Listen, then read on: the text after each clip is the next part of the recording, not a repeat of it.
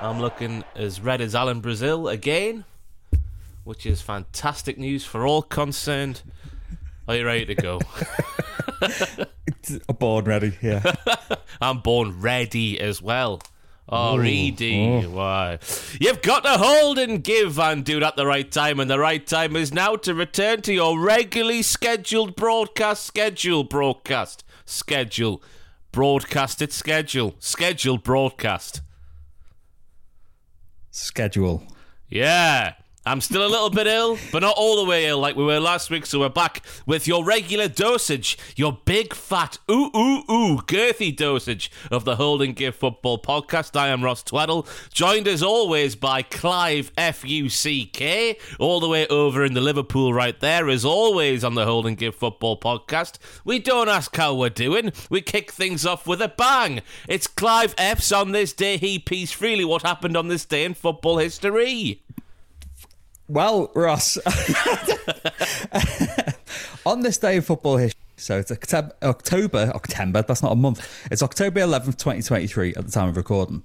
On October 11th, 1958, we're going back to 1958, so the great Bill Nicholson took charge of Tottenham Hotspur for the first time, and they slapped Everton 10-4 at White Hart Lane.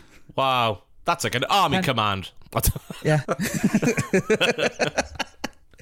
But Nicholson stayed with Spurs until 1974. He won the first division in the 60-61 season, 3 FA Cups, 2 League Cups, and the UEFA Cup, amongst others, and they've won bugger all since. Has this got something to do with last weekend still, Jack? Is he still not over it?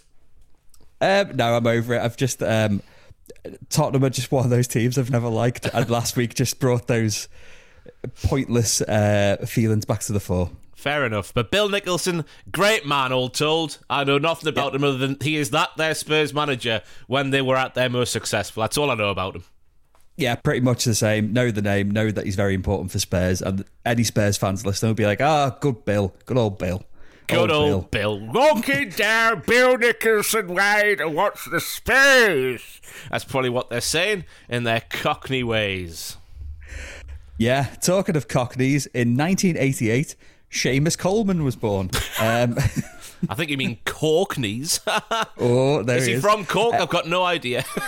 No, I don't know either. But he was born on October 11th, 1988, and I was just amazed that he's slightly older than me, because I know, Seamus Coleman's no oil painting, but he definitely looks better for his age than I do.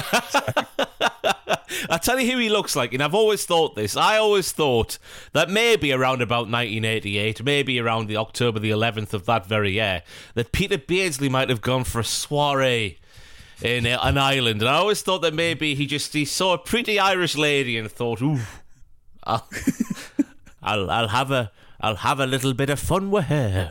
And then I reckon Seamus Coleman might have been the result because he's got the same face. I've never noticed it before, but I'll have to pay close attention afterwards. I mean, 88, Beardsley he probably would have been at Liverpool at the time. Yeah, I think he would have been. Or the Ev, one of the two. Oh, yeah, maybe. He was in Merseyside, we'll put it that way. Aye, but yeah, just look at the lips. They've got the same lips. It's the same, like... I don't know what's happened today. I had a little bit of cough medicine before starting the podcast day, and it sent me west, let me tell you. Up the cough medicine. Up the cough medicine. But I'll try to move swiftly along on this Clive F's Peter Beardsley's Lips section of the Hold and Give Football Podcast on October the 11th, 2014. So we're going to League 2.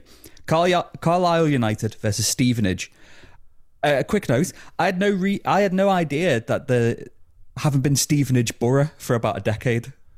They're just Stevenage now. Are they? Yeah. I think they've always been Stevenage as far as I can remember. So maybe, when was the Betterer thing? Was that maybe a 90s thing? I don't know. Up until the 90s, I mean, yeah. Yeah, sounds about right. But anyway, Carlisle versus Stevenage, and we looked at the subs bench here because Stevenage had a goalkeeper crisis. So I had to name goalkeeping coach Dave Besant as a sub. And this was 11 years after he'd retired, so Dave Besant at this point is 55. Carlisle sub-goalie was their goalkeeping coach, Tony Caig, aged 40 at the time, so the subs had a combined age of 95 years old. Is that the former Newcastle goalkeeper, Tony Caig, by any chance? Yes, I believe so. I believe so. He believes so. Up the Dave Besson. Well, I say up the Dave Besson because I was just checking his career history to make sure this was right. Obviously, he had that famous FA Cup final as part of the crazy gang of Wimbledon against some team. I can't remember who it was anyway, but it happened at Wembley. They won that game against all the odds. It's a game that the other team should have won with their eyes closed, but they didn't win the game. Little old bloody Wimbledon won it. And he got this big money move to guess which team off the back of that FA Cup final, and I guess the cup run to the final as well. Galatasaray. It was Newcastle United there, Jarkins. 20 appearances in the league. 1 year he was there before he was shipped off to Chelsea, and he had a fairly decent career from there on out. I guess he stayed around the Premier League for all of the 90s. He played for Spurs in 2001, which I had no idea about. 19 appearances for Harry Redknapp's Portsmouth in 2002. But as you say there, his last team before that was North Greenford United in 2013. 5 years after his retirement, I guess he was like a reserve goalkeeper at Nottingham Forest up until 2008. Then, the 14-15 season, he's at Stevenage. Yeah, I remember him at Chelsea in the 90s, and obviously I remember him part of the crazy gang against a team. It doesn't matter who they beat in the final. But in 2014, Carlisle won 3-0, and Dave Besant didn't play, unfortunately. So. But that's everything that happened on this day. It was slim pickings, I can tell you that for free. Hey, this is a big beef sandwich compared to a couple of weeks ago. What was that? It was like Wolves beat someone a couple of weeks ago on this day when we're paying freely. Hey, this is a lovely sandwich. Up the football sandwiches. Not the prawn ones, though, Roy Keane, not the prawn ones. Anyway, we go on from this day in football history to Game Week 8, as the kids probably call it, of the Barclays Premier League. Classic Barclays. Barclays no longer sponsor the league. It's Lewis House's fault at Cultaholic Ventures Limited. He's always about... He introduced a new term this week. Did you see it on the chat? Barclaysman. He's a wonderful Barclaysman, which I thought was fantastic. See, in my head, I'm old enough to remember when it launched. It was the Carling Premier League, so he's a Carlingsman. Yeah, Carling, Barclaycard, Barclays, nothing. Their own, yeah, sounds right. Their own thing, yeah. Oh, yeah. Down with the spot. Could you do this in with the League Cup though? Because that's where I get milk. Yes, Coca-Cola. I'll take your word for it. Worthington. Carling. Was it Carling then? Carling, then Carabao. I'm sure we're missing. Hang on, let me Google this. Say something about football in the meantime, Jarkins. Isn't sponsorship weird? I mean, we try and avoid it as much as possible in the English league because we're a bit stuffy about it. And we're like, oh no, our good old English league. Oh no sponsorships. And then I like it when you see like some South American teams where they'll just be like, let's have sponsorships everywhere we can put it on the shirts. We've got 2 on the sleeves. We've got 1 on the top, 1 on the stomach, 2 on the back, 1 on the arse. Who cares? I found a ranking. Here we go. A ranking of the assorted names and sponsors of the League Cup. An article published in 2022 by Dave Tickner. Up the Dave Tickner. I thought you were going to say Dave Besant then. But apparently, 2016-17 season, the worst name in League Cup history, which is called the EFL Cup, no sponsor involved. The Football League Cup between 60 and 61 and 80 and 81, so that 20-year period, it was just the Football League Cup. We've got the Capital One Cup between the 12-13 to the 15-16, the Carabao from 17-18 onwards, obviously, the Carling 03-04 to 11-12. This is it, the Rumbelows Cup from 1990 to 92. Worthington Cup obviously from 98 until 03. The Coca-Cola from 92 until 98. The Littlewoods Challenge Cup, that's another one I forgot off the top of my head there. The 86 until 90 season. Then as you mentioned earlier, the Milk Cup 81 until 86. Yeah. Fantastic. A potted history of the League Cup. It's the Coca-Cola Cup in my heart still, because that's when I think it's whatever age you become aware of football is how stuff sticks. I think the last season of the Worthington when Blackburn won it. No, Spurs beat Blackburn in the final, didn't they? And then they became the Carlin, I think, the season after. That was so I've got a weird relationship with the League Cup. Am I Worthington? Am I Carling? I don't know. Anyway, Premier League. Arsenal beat Manchester City for the first time in football history, apparently, if you believe certain pundits, on Sunday, in a game that was as boring as me, which is very boring indeed. Bukayo Saka was obviously missing for Arsenal, which is, I guess, FPL managers around the world are in the mud. But if you enjoy stuff where the ball is not in possession of the team you're supporting or looking at the pitch towards, I guess you would have enjoyed this game, because the formations, they were on point. The cancelling out of each of the teams, that was on point. But the action with the ball at the feet of the teams who were, in possession at the time, it wasn't the most thrilling. I didn't know where you were going then. I was going to say that's an amazing bit of waffleage to try and paper over the fact that this was a bit of a dull game. I like the fact that one of the main talking points about this game, because it's been going off something we've been saying for weeks, is about David Raya's performance in nets for Arsenal. Considering, you can't have two first team keepers, is he or is he not? And everyone said, he was looking a bit dodgy. He's still got a clean sheet, but...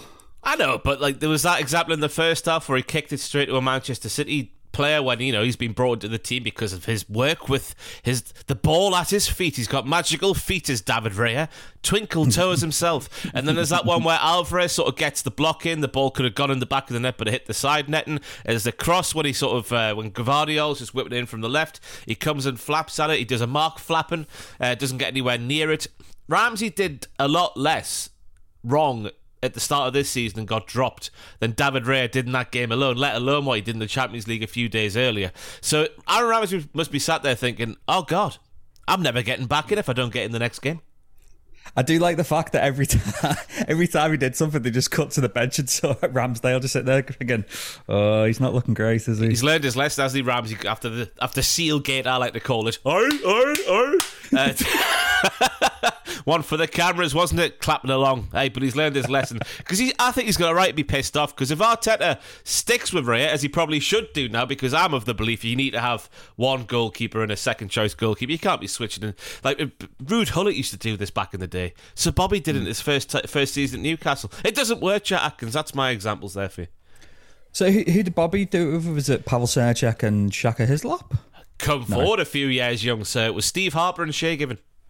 Of course. You know me, I'm stuck in 1996. I was still a wee boy of the world at his feet. On the Ramsdale thing, and we'll come on to Newcastle later, and I know you've said before that you take Ramsdale over Pope. I think he's a more complete goalkeeper. Like Nick Pope, shot stopping. There's no one I'd rather have in goal, to be honest with you. Such a long boy, can reach all corners of the goal with minimum effort, but it's everything else. It's the coming for crosses, which he isn't the best at. It's his distribution, which he's absolutely awful. He couldn't be any worse at distribution. And when you're a team like Newcastle, who sometimes, well, I say more often than not, you like to soak up a team and then just get them on the counter. You want that sort of quick release from the goalkeeper. And there's so many times where Nick Pope, he's either holding on the ball for too long, or he tries to kick it out and it just goes straight out of play at a right angle. It's he's so brilliant but so frustrated at the same time. Could you see a world where Al makes a move for him in January, or do you think he's going to stick by Pope?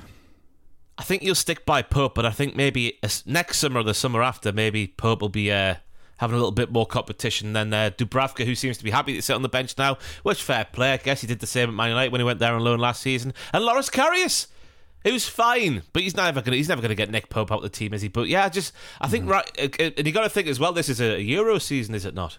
2024 Euros is next year. Yes, yeah. Aaron Ramsdale, I reckon, still got a little. Obviously, as the weeks and the months and the games go on, obviously we've got another international weekend this weekend. As more of them that pass, Jordan Pickford's more and more likely to be the number one again when the tournament comes around. But I still think there's a little glimmer of hope for Ramsdale. So him not playing football is obviously going to have an adverse effect on that. Will he go to the tournament if he's not playing, like for the second half of the season, as he's probably not going to play a lot in the first half of the season? That remains to be seen. So I reckon he might look for a move in January, Ramsey. No, I wouldn't be surprised. Wouldn't be surprised at all, because especially if he's, to use the old parlance, not feeling love from the manager. You wouldn't begrudge him a move, would you? Just for people who watch it on YouTube, I realised what I just did there. I didn't just take a bump of some sort of powder up my hand there. I went for a cough and snorted at the same time, like bogies in my nose, because I'm still a little bit ill. And it was like that. I was like, that looks a bit weird, but there we go. Hopefully you can tell I've got a bit of a blocked nose. As we know, Ross has won for the personalised silver straw anyway, so he definitely wasn't doing a bump. Exactly. I've got one of those little, in fact, I've got one of those little, scoops, like a little scoopski patata. But hey, shouldn't joke about that sort of thing. That's Tom Campbell's game anyway. We'll move on. But going back to, Arsenal City, obviously we talk about goalkeeper performance, but should we talk about Kovacic? Yeah. There's a bit more to this story, which we'll get onto in the other football-related news section of this very podcast. But just in terms of our own personal opinions on the first tackle, it's a red card for me. Yes. Even out of the context of because obviously Liverpool pointing to what happened to Curtis Jones, which was for some a red card, for others, for me it wasn't, but I can see why it was given. Putting it in direct context with that challenge from last week, this was a surefire red. Yeah.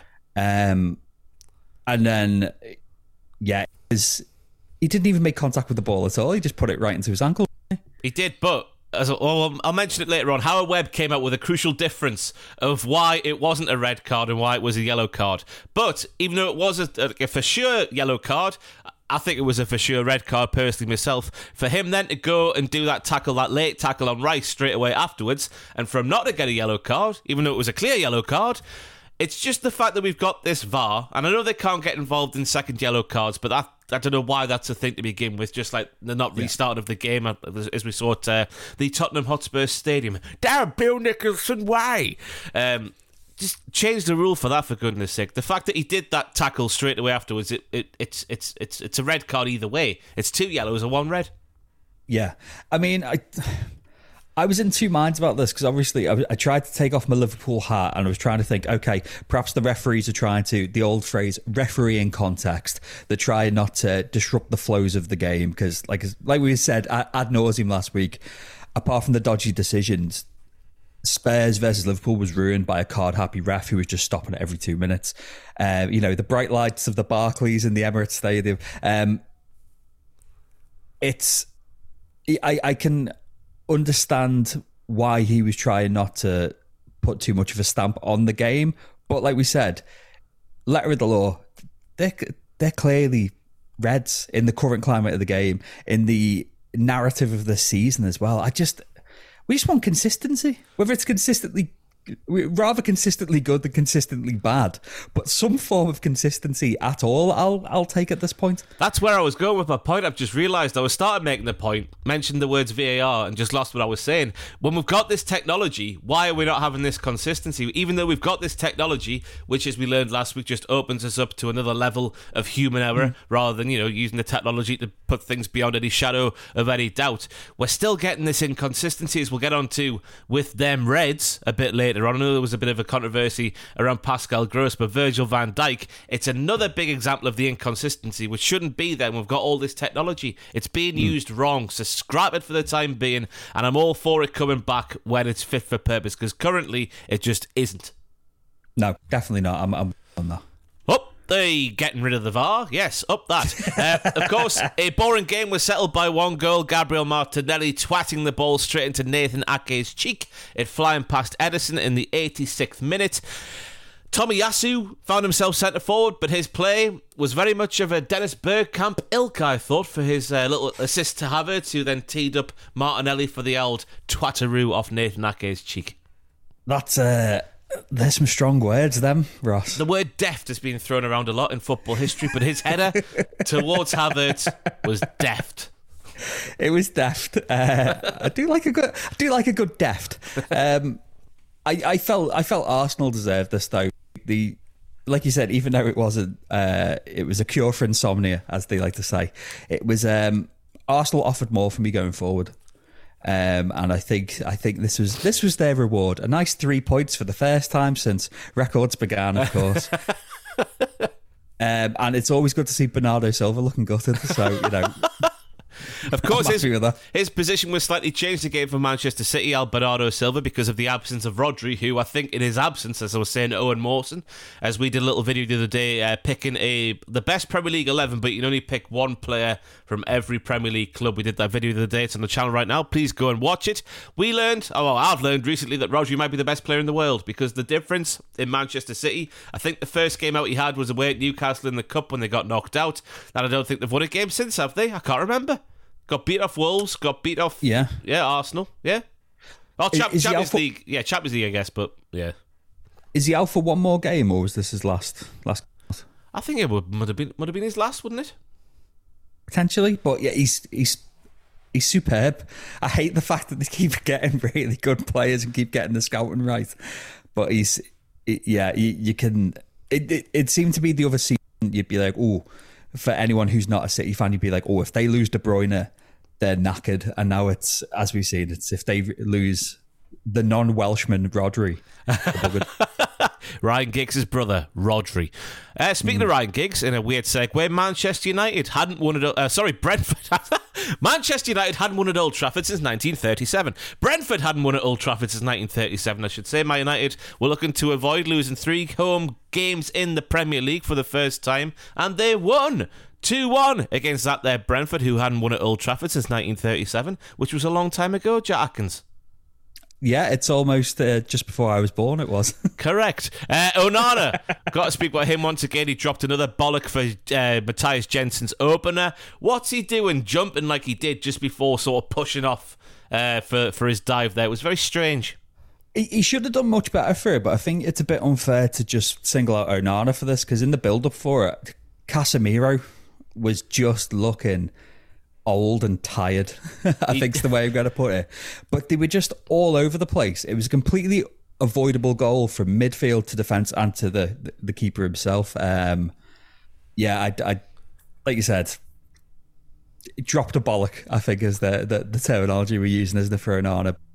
I don't know, because I thought he's looked all right, but obviously I didn't watch this one live, and on Twitter, and it was just full of Liverpool fans, obviously, because that's what I see on Twitter, just taking the piss out of him, saying he's crap. But he definitely should have done better for that. He definitely should have. To be fair to him, he did make a couple of good saves in the second half. He made a good one. I think I forget who hit the bender from the edge of the area, but it was going in the top corner. He sort of palmed it over the bar. There was another header from a corner, which again he tipped over the bar. So he is making decent saves. It's just these big errors that are leading directly to goals, which I think is a thing people were labelling more often than not at David De Gea in his sort of closing 2 or 3 years at Man United. Maybe a little bit shorter period of time than that. But it seems they bought Onana to stop those things happening, but they're still happening. Is that to do with Erik ten Hag's style of play? With obviously the Galatasaray game in mind there, where his pass out didn't go right at all and he got punished for it. Should he just be kicking it long? Big Sam ball it? I don't know, for the time being, just to take the pressure off. Is that too reductive of me as a football connoisseur to suggest that, Jackins? I don't know, because obviously the modern, to use the sweeper keeper parlance, the modern role of a goalkeeper is to try and actually play football rather than just lump it. But we're seeing keepers more often than not getting caught out with stupid passes, stupid little flicks, like we were saying before. David Raya for Arsenal was a bit crap this week at times. I don't think this is indicative of Onana's style of play. I don't think it's indicative of United's style of play. I think it is just the role of modern keepers that they're going to get caught out. Yeah. What's wrong with the game, eh? What's wrong with the game? I was saying this a few weeks ago. Vincent Kompany. He would not get a look in if he wasn't playing this attractive style of football, even though it clearly doesn't work because he's manager at Burnley in the Premier League. It's horses for courses, not styling for... Profiling?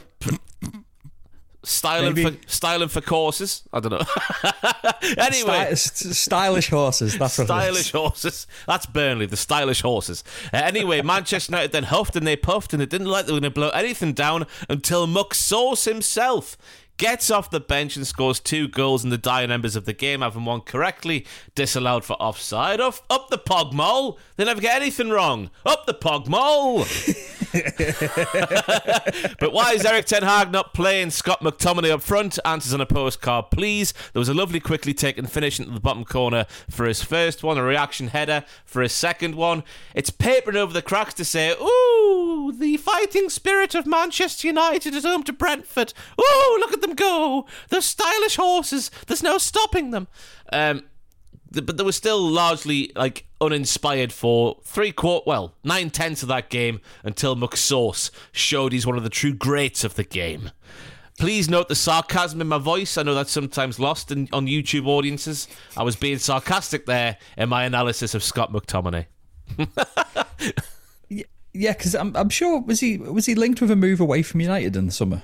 West Ham wasn't going to get the double deal for Maguire and him. There we go. Yeah, but I think Ten Hag alluded to it with his post-match comments, didn't he? Basically said, "Oh, you've got to make your own luck in football. Really, we rode our luck this week, and it kind of pulled off." 2 superb goals from McTominay. The second one, what I like to call a proper header. A proper header. How is it a proper header? Whoosh. It's not a flick, not a glancer. He's just like, I'm going to smack this with my head and it's going to go in. Proper header. Yeah, it was a proper header. Yeah, exactly. There you go. It's a proper header. I'm referring to my notes on my phone as well, in case if anyone's watching, it looks like I'm just being very rude. But like you said, it is papering over the cracks. Because referring again to Brentford's opener, Casemiro, after looking like one of the players of the season last year, one of the signings of the season, he's just not looking the same player at all. I don't know if age is finally catching up with him, or just the fact that in an underperforming side, he's just sticking out like a sore thumb. I don't know what it is. I don't know, but it's Real Madrid looking quite good at this point, aren't they? Because they got rid of Casemiro and Varane. And while, as you say, Casemiro was one of the stand-up players in the league last season, age is advancing, should we say. Varane's always injured. Casemiro started off. It's not just this game against Brentford. I was reading a few tweets from Manchester United fans saying he hasn't been the same player since the season began back in August. Maybe they've just done the deal at the right time. Real Madrid and Manchester United have once again panicked and just thought, ooh, big name. Let's get him in there. Big horse. Big horse Casemiro. Big stylish horse Casemiro. Yeah, but it doesn't look like the same player, does he? So hopefully, because he got hooked off at half time in this game as well, didn't he? So the manager's clearly saying something wrong as well, which is worrying for him, I guess. But I'm sure he'll pull it round. He's a 17-time Champions League winner. Yeah, sure, all 17 of them, yeah. 15 against Liverpool. Speaking of Liverpool, we got introduced to a new Barclays Premier League superstar to give him his full title, Brighton Desmond Liverpool. We say this because the game between those two teams ended 2-2, as my wordsmith skills are stretched to the near impossible levels. That was awful, that wasn't it? Brighton Desmond Liverpool. I'll allow it just because I like you. If I didn't like you, I'd be giving you both barrels. It's no pervasest opinion, though, is it? It's not pervasest opinion. Anyway, a Dingra with a lovely finish with Alisson out of position after Van Dijk. I thought personally gave Alexis McAllister a horrible ball with 3 Brighton players around him. McAllister gives it away on his return to the community Brighton back at the credit card stadium. And then obviously Alisson's out of position. Lovely early finish. I thought was wonderfully inspired. Yeah, I mean, McAllister didn't have a great game. I don't even think it was the occasion got to him. We're just trying to force him into this 6th position, which is he can play, but he's not completely comfortable with.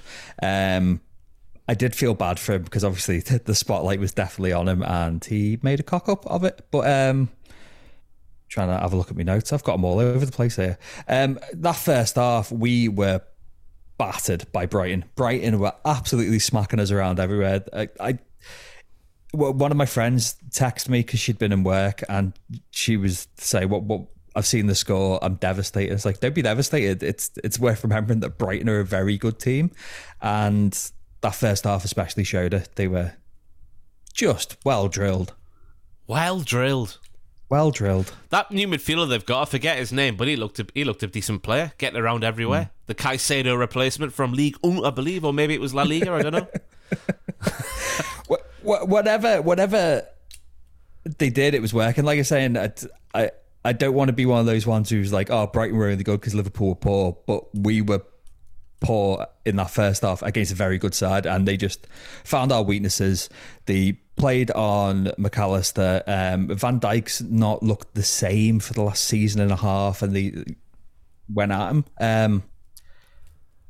Yeah, I don't have the words right now. He doesn't have the What can I words. say? He's a mess. He's a desolate mess anyway. Lewis, I've written down drunk, making a mess of things which led to some liquid football from Liverpool. Harvey Elliott leaving it for Mo Salah to sweep home. Obviously, Brighton are very good when things are going well. But as I've found it just again, mainly their games against Newcastle, where Newcastle had some success against them last season, when they try and be too clever for their own good, that's when the wheels come off. And this was another example of that. And it was symptomatic of these stylish horses once again in the Barclays Premier League. Just kick the ball long, for Christ's sake. There's nothing wrong with it.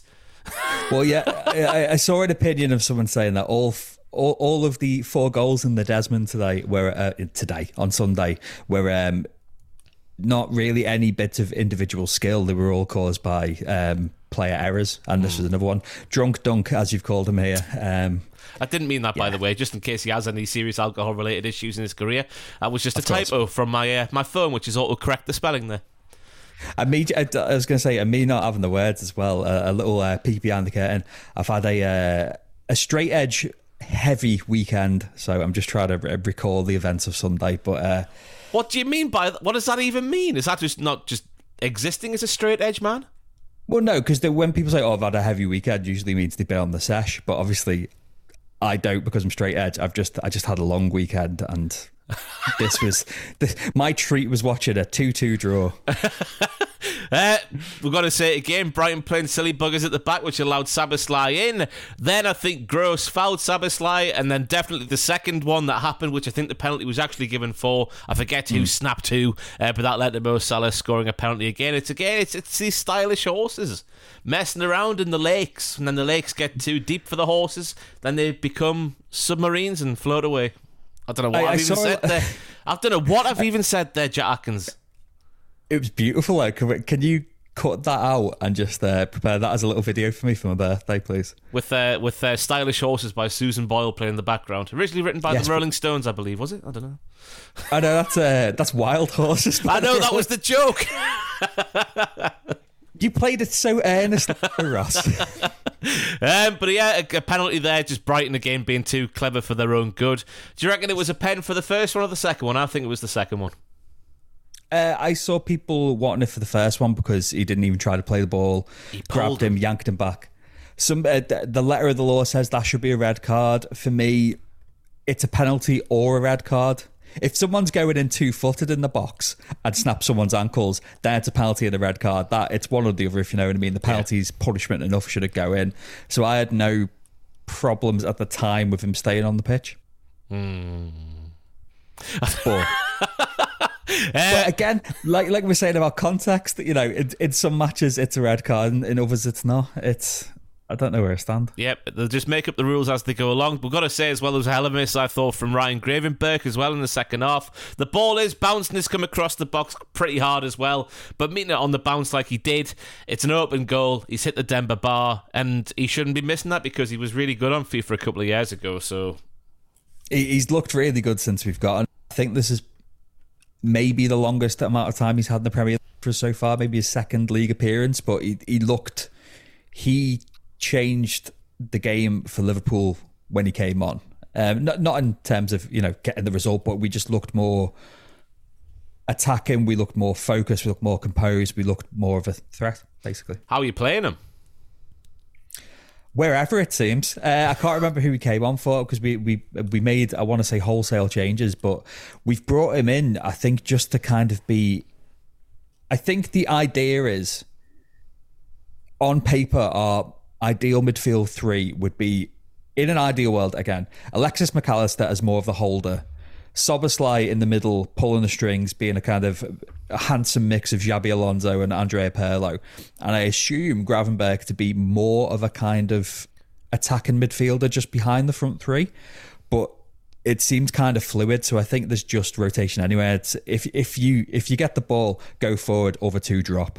I think that's how we're playing. The way you've explained that there, I would have expected, again, as an outsider looking in, for that Gravenberch and McAllister roles to be reversed. Gravenberch being a bit more of the holder and McAllister getting forward. You'd expect, but it seems like until... Because we've been linked with Fluminense's Andre. We were linked with him in the summer, but obviously at the Copa Libertadores, they were still in that. We might be going in for him in January, who is an out-and-out number 6. Obviously, we've got Endo, who is got a good footballing brain, but is a bit slow for the league. So I think until then, and until our lad's back from injury, whose name has just escaped me. Good lad, played young, you know who I mean. Mush. Oh, Bajcetic. Stefan Bajcetic, thank you. Pepe Reina. Until he comes back and we can start bedding him into games again, I think Klopp is going to be consistent with, trying to blend McAllister into more of a number 6 if he can. Interesting. I never thought that would have happened, but there we go. And then we go on to the bit I was referencing a bit earlier on, the inconsistencies of these referees in the Barclays Premier League. A couple of weeks ago, it was a penalty when Nunez of Wolves, who the ball hit one part of his body, bounces up onto his hand. It's a penalty, even though the laws of the game say it isn't a penalty. But then the same thing happens to Virgil van Dijk Brain, I've called him here for some reason, and it's not a penalty, even though it shouldn't be a penalty, but the fact it was a penalty a couple of weeks ago makes you think it should have been a penalty. Why have you called him Van Dijk Brain? I don't know.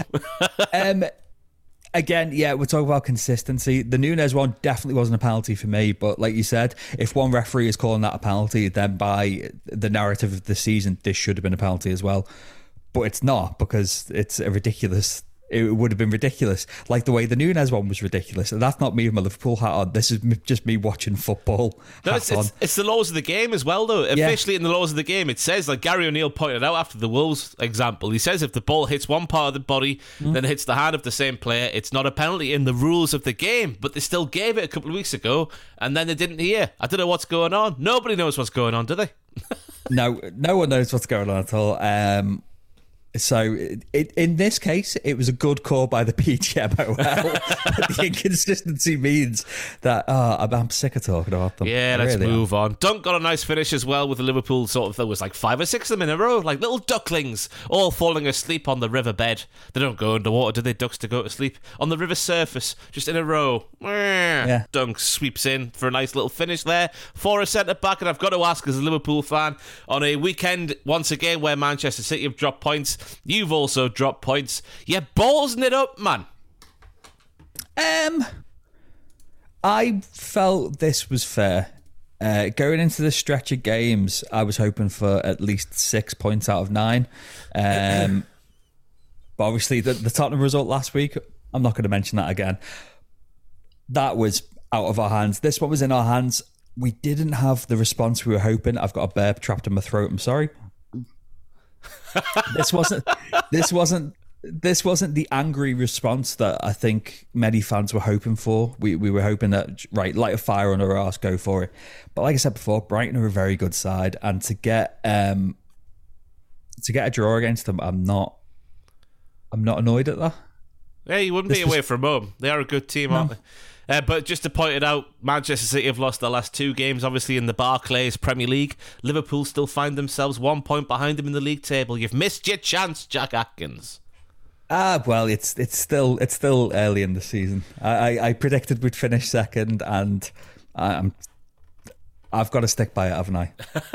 You are still just 3 points behind the league leaders, which are Spurs and Arsenal at the moment. So it's not over yet, even though I think it might be. It's not over this season. Anyway, we end our Barclays Premier League highlights of the weekend for game week 8 with Luton 0, Spurs 1. Basuma's red card, the big talking point of the game. He got sent off for a dive, and deservedly so. It's obviously another example where, like we saw Jota last week, he gets a yellow card. I'm not saying that Basuma's first yellow card wasn't deserved, like Jota's wasn't deserved last week, but being on that yellow card, he's got to be a bit more mindful of what he's doing, doesn't he? Yeah, and I think this is karma for bringing his kids onto the pitch last week and celebrating. Oh, shut up! But yeah, I'm always happy to see players of any team getting carded and caught when diving. And like you said, he's been a bit daft there as well. It's a game we're not touching on this week, but the Newcastle. Who did you play against West Ham this week? Obviously, Bruno Guimaraes. You're gonna mention it? No, I'm not. I'm gonna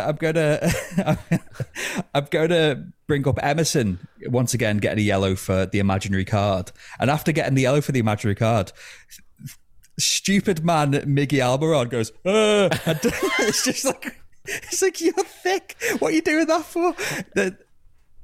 Like you said, it's obviously the emotions of the moment. Everything's running high, but you've got to be a bit smarter, especially if you're Bazuma on the yellow thinking, do you know what? I'm gonna terribly dive here. That wasn't Miggy Almiron flashing an imaginary yellow card. That was Miggy Almiron spotting one of those bubbles that West Ham launch out at the start of the halves. And he's just like, ooh, I'm a child. Pop the bubble. That's exactly what he did there.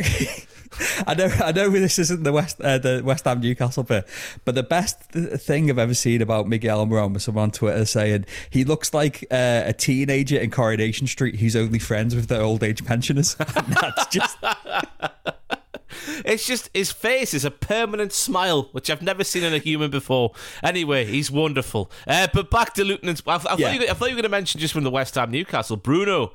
He was a bit of the same scenario as Kovacic from the Manchester City Arsenal game. He probably should have been sent off as well, but he got away with it. Yeah, let me go back to my notes. I'm all over the place there. All over the place. He was lucky. Second shouldn't have been a yellow for me, for Bruno anyway. So I think he was, again, he was lucky, but also it was the right call. That's analysis here on the Hole and Give Football Podcast. Luton's, I'm all over the place. I've had a good couple of weeks on the podcast that I've gone back to. I'm off next week. I'm not on the beach already, but I'm off next week. So I think I need a big sleep. Back to Kenilworth Road. Oh, sorry, what were you going to say? I was going to say back to Luton Spurs. We go. With the emphasis on Kennel in Kenilworth Road. Did you see the dog in the front row of the crowd? Fantastic scenes. Anyway, thoughts were Adebayo, the Luton striker at this time. He was the one at the far post on the stretch who missed a bad one, even though he was on the stretch, but not on the full stretch, so he's got to put that one away. And it was also the man, I think, who fouled Romero in the first half for the disallowed Luton goal as well. It wasn't a good day for him. I've just sold him on the hold and give EAFC24 career mode for £4 million to Brentford, the Mugs. So it's not been a good week for him in real life or virtual world. No, virtual world especially will have impacted on his mindset going into this game. But that was a really, really bad miss. It's one of those, the old cliche where it's harder to miss it than score it.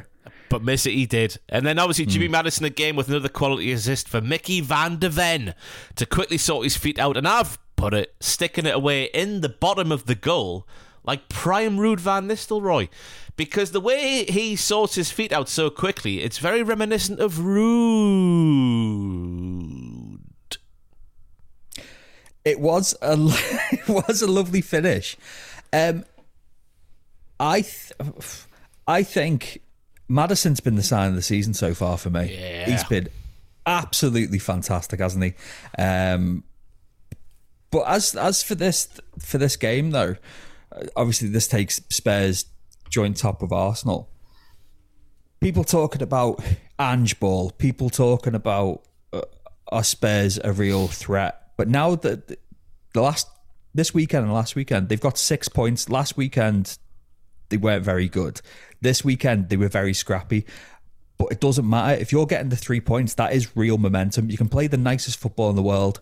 If you're getting it by any means possible necessary, then that's what matters. And there's belief in this team. We've said before, there's freedom in their playing, but they know how to grab it by the scruff and get a result. So I've got to tip my cap to them. It's the way it should be. It's horses for courses. You do what you have to do with what's in front of you. You don't play the same way no matter who you're playing. It's what football's about. I hate this modern day fad, I guess we'll call it, where you have to play tiki-taka football, even if you're bloody Burnley in the Premier League. 4-4, yeah. 4-4-2. Pump that ball long, baby. Get it in the mixer.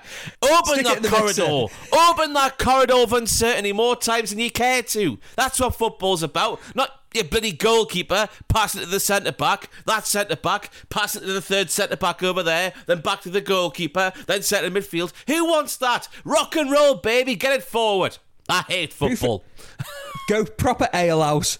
Hoof it up the field, just some big lad, some big lump in the number 9 shirt, like Alan Shearer, and just smack it in off his little balding head. That's exactly. Bring elbows back in the game as well. We're not allowed to elbow people in the lip anymore. Bring that back. Oh, Oh, it's annoying. But anyway, Spurs are doing very well no matter what circumstance presents itself in front of them. They're doing very well. Well done to Tottenham. Yes. Other football headlines from the world this week. Eden Hazard has confirmed he's retiring from football at the age of 32. I find this eerily reminiscent to Wayne Rooney. In what way? In the fact that maybe Eden Hazard spunked his load too soon, proverbially Jack Atkins, in the way that he was on the scene, obviously, at a very young age. One of, the premier footballers in Europe, I guess, by the time he was 19, 20, that sort of age. I thought he was a bit overrated initially, I've got to be honest with you, but by the time he left Chelsea, he was well and truly one of the world's best. Because I remember when he was doing that big social media thing when he was leaving Lille and going to somebody. Everyone was like, oh, he's going to go to Man United, he's going to go to Man City, he's going to go to Chelsea. Then everyone's like, oh, who's he going to go to? And he's doing this social media tease and he's like, I am going to the champions of Europe. Obviously just the season after Chelsea won the European Cup. And I'm like, who is this guy? Who is this guy to give this big hoo-ha? He's not Ronaldinho, but he turned out to be half decent, didn't he? Turned out to be very good. Yeah, just a bit good. In terms of the comparisons to Rooney, though, Rooney did it a lot longer at a top level. But I'm saying, like, in terms of how he's 32, Rooney, his decline started in his early 30s as well, compared to what he was in his early 20s. Obviously, I guess Rooney positionally changed a bit more than Eden Hazard did, dropping deeper down the pitch. But I just think, is there something to be said about players being, what's the word I'm looking for here? Not overutilised in the early 20s, now having a knock-on effect into their 30s? Or do people like Zlatan just say, train harder? Well, yeah, how old was Paolo Maldini? I know it's a different position completely, but Paolo Maldini, I think, was 40 when he retired. Dave Beasant's still there on the suspension for 50. I don't, because, like you said, I remember the big hoo-ha about when he was trying to find before he signed for Chelsea, because it was one of those where it was every big team was linked with him. He was the belle of the ball, and people were just like, oh, whoever signs Thorgan Hazard are definitely going to get Eden Hazard as well. He was brilliant at Chelsea. Let's not gloss over the fact. Obviously, his move to Real Madrid was a terrible career choice for him, even if, we probably paid him right out the arse. But those initial few years at Chelsea, he was unplayable. He was absolutely fantastic, and I couldn't stand him for that reason, because it's just like, when someone's that good, you're just like, just piss off.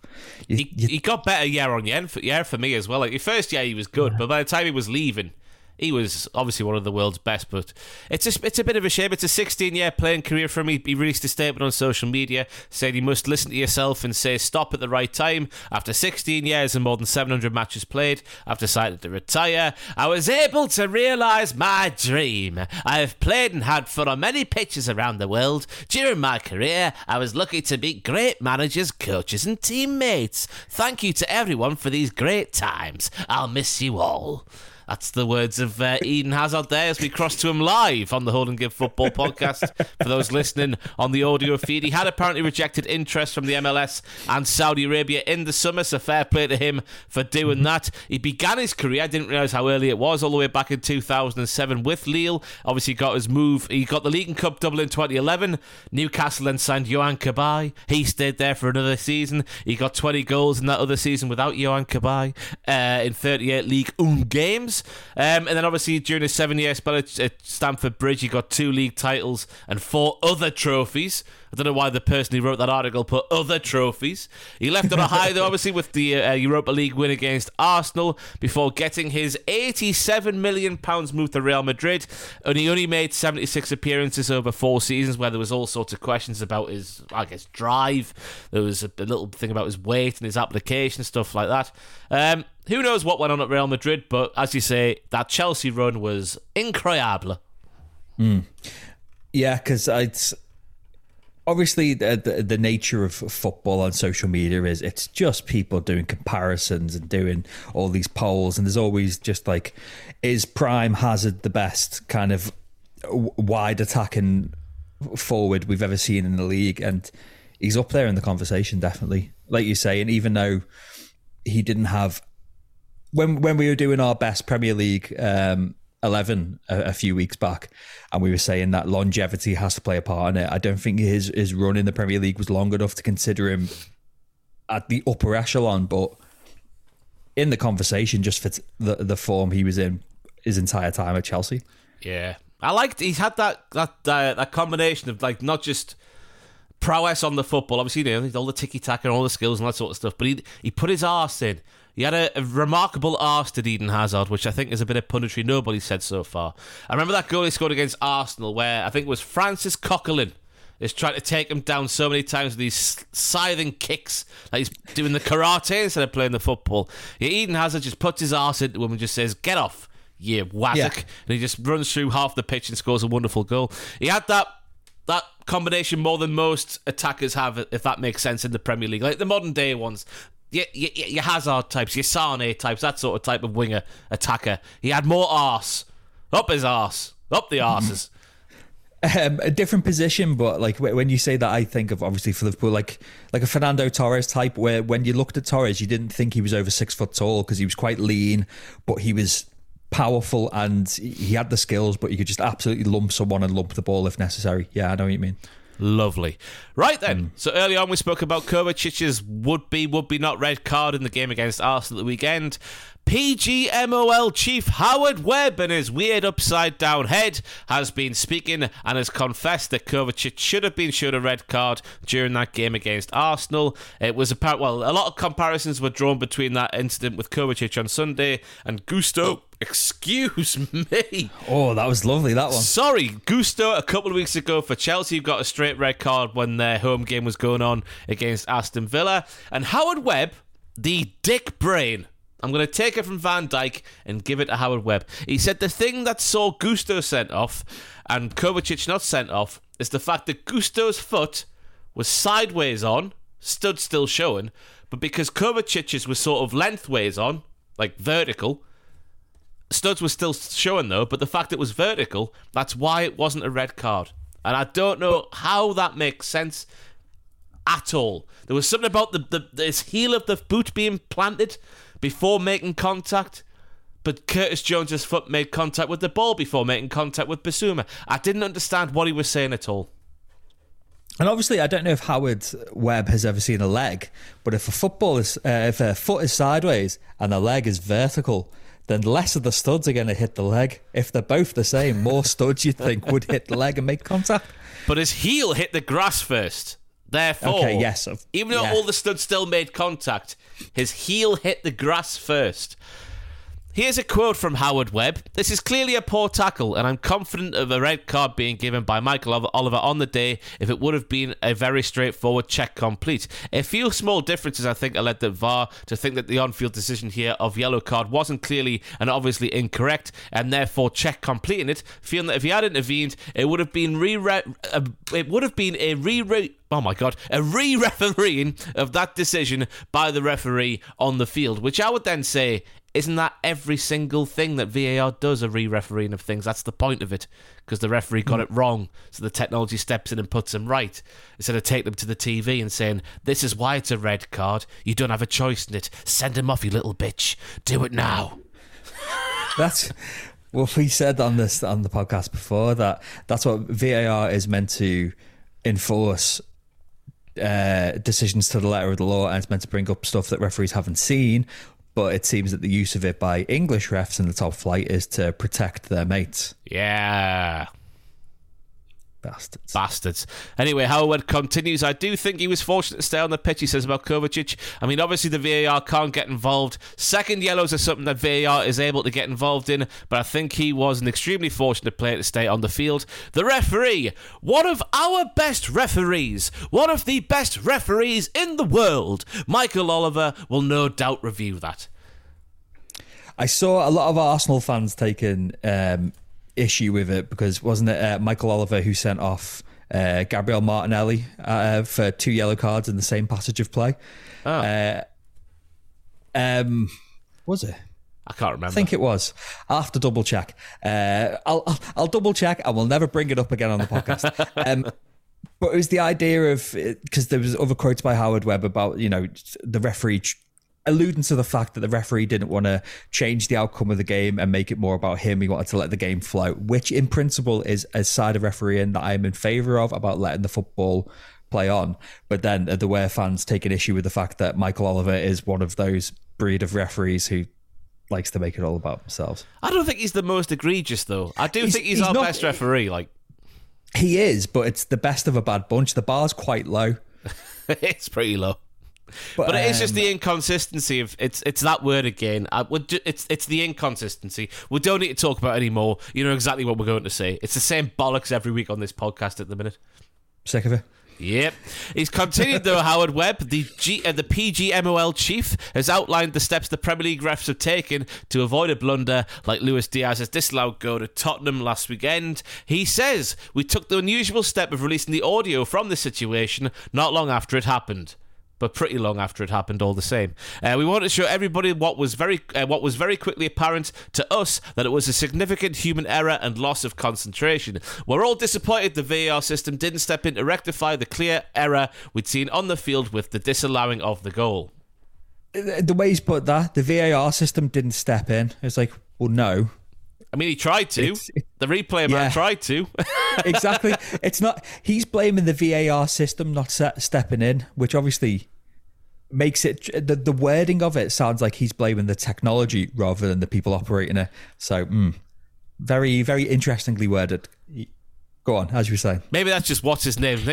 What's he called again? I've forgotten what his name is. No, that twat. Okay. Darren England. Daz. Maybe he is Darren the System England. That's his nickname, like he's a darts player. He is the system. Because how can you blame anyone else but those Burks involved, apart from the replay guy, obviously. He says, anyway, Howard Webb continues, one of the things that has been brought into sharp focus is the need to reiterate some of those communication protocols that are really valuable in VAR to prevent this type of thing happening. We want the on-field referee to communicate to the VAR what the on-field decision is very clearly, and the VAR to go back to the referee and acknowledge they have heard that properly, which is him now acknowledging what has actually went wrong, and that is that people not clarifying what they actually mean. This is how Webb again, once again. Before communicating to the field, speaking to the AVAR, the assistant VAR, what their intended direction of travel is going to be, and not just saying check complete. Because what are you check completing? Say check complete, goal confirmed in this case, check complete, offside confirmed. Which is what they should do anyway, but they didn't. Yeah, and what we all believed was to be the guidelines in play anyway, but just it turns out whether they were actually already in the guidelines and this team had just gotten lazy, or whether they never were in the first place, who knows. But I don't know. I hopefully this is maybe not a turning point for VAR to become brilliant, but hopefully it won't be as bad as we've seen, even though there was still a few dodgy checks this weekend. There was, but it can't get any worse than that. I think it is down to laziness, like just, check complete, without checking what actually the check you're doing. It's schoolboy stuff by VAR. Paul Pogba is now facing a 4-year ban and a cancellation of his Juventus contract after secondary analysis confirmed his positive drugs test. He was suspended provisionally by Juventus back on September the 11th after a doping test with unusually high levels of testosterone following a Serie A victory against Udinese back in August. Pogba then requested for the sample to be analysed again in the hope there had been an error and his name could be cleared. However, Gianluca Di Marzio have confirmed that the secondary analysis has also returned a positive finding, with Juventus now considering how to proceed with the situation. You would think it would just be, here's your contract, paper ripping noise sound effect. Do you think they will wait until they get the results? Not the results, the actual punishment. I think so, because I read up the actual what he could face. The worst case scenario for him would be the 4-year ban, although this would only be implemented if he was found to have voluntarily boosted his testosterone levels. If it was found that the increase was involuntary, I don't know if there's been rumours about, back in the day there was someone with dietary... Who was it with the diet pill? Was it Colo Torre? Colo Torre, yeah. He'd taken his wife's diet pills but hadn't disclosed it. Yeah. And then, so if it's something like that, you'll get 2 years. But if he's voluntarily just injected his arse with some tea, vitamin T, I don't know what you call it in the trade. If he's put some testosterone in there just to make himself more manly, and then he'll get 4 years. When you said injected with tea, I could just imagine the Tetley tea folk with a big comedy syringe. How old's Pogba now? Is he 30? I think he's the same age as me, so he might be 31. Yeah. Because you'd think if... He's 31 in March. Okay, so 4-year ban, that's the end of him at a top level. 32, I mean, if it's 2-year ban, he comes back at 32, 33-ish, he might be okay. But I think Juventus will hedge the bets, but it's not a good look anyway. It could be, like we said, like Colo Torre, it could just be him being just a bit thick and not realising what he's doing. But if it is something more sinister, then that's got to be the end for Paul Pogba, surely. Yeah, one thing that we do know is that Juventus have cut his salary from to €2,000 a month. Which again, a month? Yeah, a month, which is lovely to hear. That's more like it, footballers, isn't it? That's more like it. Come in line with a common man. So yeah, whether they keep paying that €2,000 a month or not, I don't know. But yeah, he was on 10 million a year initially, and after the failed drugs test, Juventus apparently just got his contract and gone. Here's €2,000 a month instead. But will they rip it up? I think they probably will do. Maybe, I don't know. We'll have to wait and see what happens. Anyway, Wayne Rooney this morning has been confirmed as the Birmingham City manager. I say Birmingham like that because Birmingham are owned by Americans. And that's how they say that word. I don't know. John this is Birmingham in the UK, not Birmingham, Alabama. No. John Eustace was in charge of Birmingham for 15 months. He was in charge, obviously, and he leaves the club in 6th place after Friday's 3-1 derby win over West Brom. Eustace, as I said, then was in charge for 15 months. They were in a relegation battle last season. There was 2 failed takeovers last season. There was the potential risk of points deductions last season. The threat of relegation, as I said there. They were finishing 17th last season, 9 points above relegation, just about got away with it, obviously, and now they're 6th.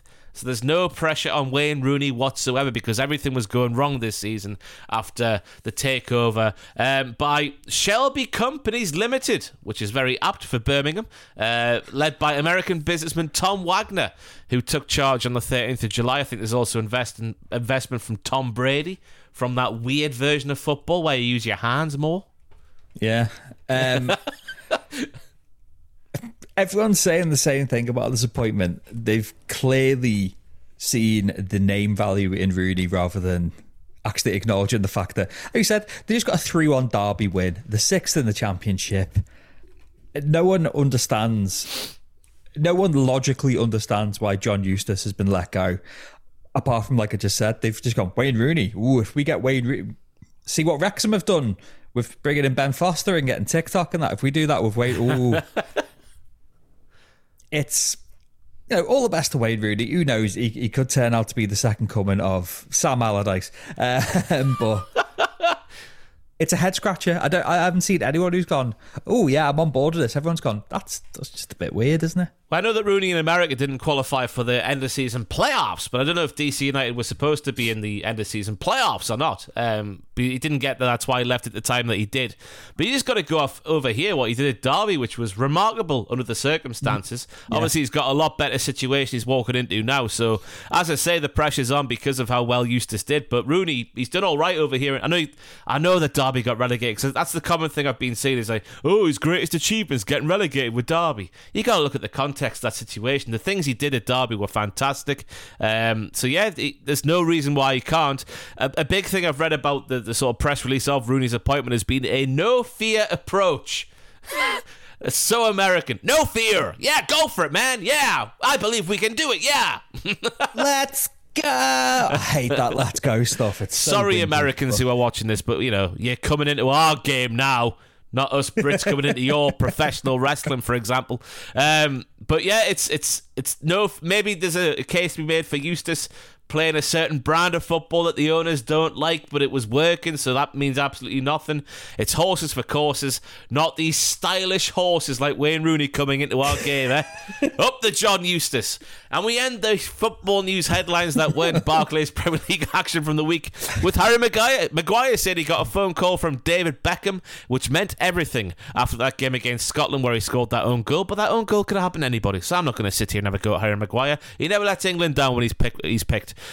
Which is all the time. I actually spoke with David 3 weeks ago after the game, said Maguire, he got in touch with me, so it was really nice of him, and I really appreciated that. It meant everything. I've spoken throughout my career about David Beckham being someone I look up to, and watched when I was a young boy. It shows how classy he is to reach out to me and message me. It was something I really appreciate. It was touching, really. Isn't that nice of David Beckham? He seems like a nice fella, David Beckham, despite being a multi-millionaire, very handsome and very good at football, the bastard. Yeah, because I know we like to take the piss out of him. We know we like to point at the fact that he's got a bit of an ego, but I do feel, as bad as you can feel for a very rich man, I do feel a bit bad for Harry Maguire, how his career's kind of panned out at United. Yeah. Because you do go back to when he signed and no one was saying, oh, they've paid over the odds here. Everyone was going, oh, Manchester City wanted him as well, so maybe they had to pay that much money to get him. Look at this weekend, he got a start because Man United have a defensive crisis. It's like, oh God, they've only got to go and play actual centre-back in England starter Harry Maguire. It's like, how the mighty have fallen. It's so strange for Maguire from a career trajectory point of view. Yeah. Have you seen the David Beckham documentary on Netflix? I have not. I've been watching Atlanta, which isn't a documentary. It's a weird sitcom. But no, I do want to watch it. I've only seen the one clip where he's kind of having a go at Victoria for trying to paint herself as working class. That's brilliant, that, though. David Beckham is the last investigative journalist I've read there.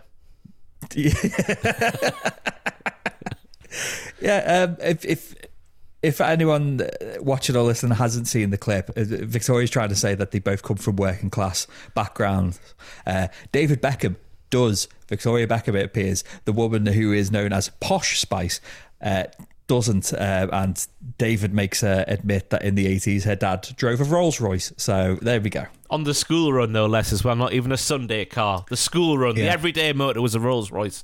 I've not seen it all yet myself, but Gary Neville needs to be more confident. I saw a clip where Gary Neville's like, "Oh, I'm like the mustard on David Beckham's steak. He's the main thing of the plate. I'm just the mustard on the side." He's one of the best fullbacks I've ever seen, Gary Neville. I'm getting sick of him, me being so self-deprecating. Yeah, and the fact that I don't know, we've. My opinion of Gary Neville changes. He's a bit of a snake, isn't he? Really, when a microphone's in front of him, he's too gobby now. He gets involved in too much, which is doing my head in personally. But when he's talking about football, I enjoy it. it's the flip flopping for me that I'm not a fan of. But yeah. Anyway, but no, that's nice of David Beckham for reaching out to Maguire. Again, I wonder is he an official ambassador for Man United? Is he involved in any way, or has he just gone off his own back and got in contact? I saw there was one of these sheikhs who might be getting involved in Manchester United if a takeover goes through. He was going to make a position for David Beckham to be some sort of ambassador or something for Manchester United, but he has no affiliation with the club at the current time, no. Which is ridiculous, because if you're thinking about if they're going on, say, a pre-season tour anywhere outside of Europe, get David Beckham to turn up and sign some autographs and take photos, and it's going to work. It's going to work wonders, isn't it? It is, yeah. Harry Maguire in the same interview also made it clear that the move to West Ham that we spoke about earlier with Muck's Sauce as well, it wasn't as close as was reported by everybody at the time. He said the opportunity to go to West Ham wasn't agreed between both clubs and myself. The actual opportunity wasn't there as we didn't get far enough down the line. West Ham are a massive club. I want to fight for my place, but game time is important for me. So I don't think he's in the same bracket as Aaron Ramsdale in terms of, club football playing time going to have a knock-on effect for his England prospects for the Euros in the summer. I just think he's going to stay there until his contract's done, personally, because no one can afford him unless they're in Saudi Arabia. Oh, do you think? Oh, I could see him moving this summer if he's still a bit part player. I don't know what's Eric Ten Hag got to do to get him out, though. He's made it very clear he doesn't fancy him. I don't know. Drop him. I was going to say, just blindfold him, put him in a car and drop him off at the old Berlin ground where he's just going to see nothing but a field and Mitch Wadden greeting him. I don't know. Our friend Mitch. Up the Mitch. What a stylish horse. We move on now to our highlight of the week. I'll kick things off with Paul Merson. I need to stop doing that every single time a Cockney thing comes into my head. But Paul Merson on Soccer Saturday last weekend, him and Mike Dean were having a back and forth about the VAR bollocks at the Tottenham Hotspur Stadium for the weekend prior between Spurs and Liverpool, and Paul Merson was just shouting at Mike Dean. They had to apologise for the sound issues that might have been happening because he was shouting that loud. He was just saying what everyone was saying, just stop the game. Nobody's going to die. Nobody's going to die, Mike. Nobody's going to die, stop the game. And the way Mike Dean dealt with that situation, just saying, oh, you want to stop the game for the sake of it. What a knobhead. I was sort of getting on the side of Mike Dean after, as a referee, he was the one who made it all about himself every single game he played. He then appeared on Peter Crouch's podcast a few years ago. He told us about his history of being a chicken farmer and stuff like that. You're like, oh, I'm on board with Mike Dean now, what a story. And now, after this bollocks, now flippant he was towards a very clear and obvious error on VAR's part. I think he's an arsehole. And up the Paul Merson for just being on television, which I guess is, that sort of setting where sometimes you can't express truly how you're feeling, and him just going, bollocks, nobody's going to die if you stop the game, you flaming idiot. Fantastic. I think in the second time in the history of this podcast, we've come to the same conclusion. My highlight of the week was also Paul Merson not putting up with Mike Dean. Like you, even though, Mike Dean is a tit, but he comes across as a human who always finds the camera and makes sure he's front and center. But he doesn't come across as robotic. And considering the state of referees now, I kind of like it. But here, and usually I'm not a fan of Merson as a pundit, because especially when he's coming to predicting scores, he's usually way off the mark. But he just wasn't having it. He wasn't having any of his nonsense. Like you say, nobody died. But it was the way that Mike Dean was saying, what did he say? He said, oh, well, this is why we got players being pundits who clearly don't know the laws, which I think in his head, it was him having a go at the narrative of people saying referees have never played the game. It was him trying to stick up for referees. But because it came out of Mike Dean's mouth, it came out as so just smug. Yeah. And it was nice to see. After we've seen Gary Neville flip-flop on his position, whether he was told to or not by someone, after we'd seen other pundits flip-flopping on their positions after going after referees and referee, biases and the way the letter of the law is, the way that Merson here was just like, no, this was crap. I'm not having this. Change the rules. I was like, up the Merson. Yeah. Up the Merson. Why couldn't Mike Dean have just sat back and gone, yeah, they maybe probably should change that rule, not restarting the game when they've seen something which is clearly, dropped a bollock, as we like to say on the podcast now, apparently.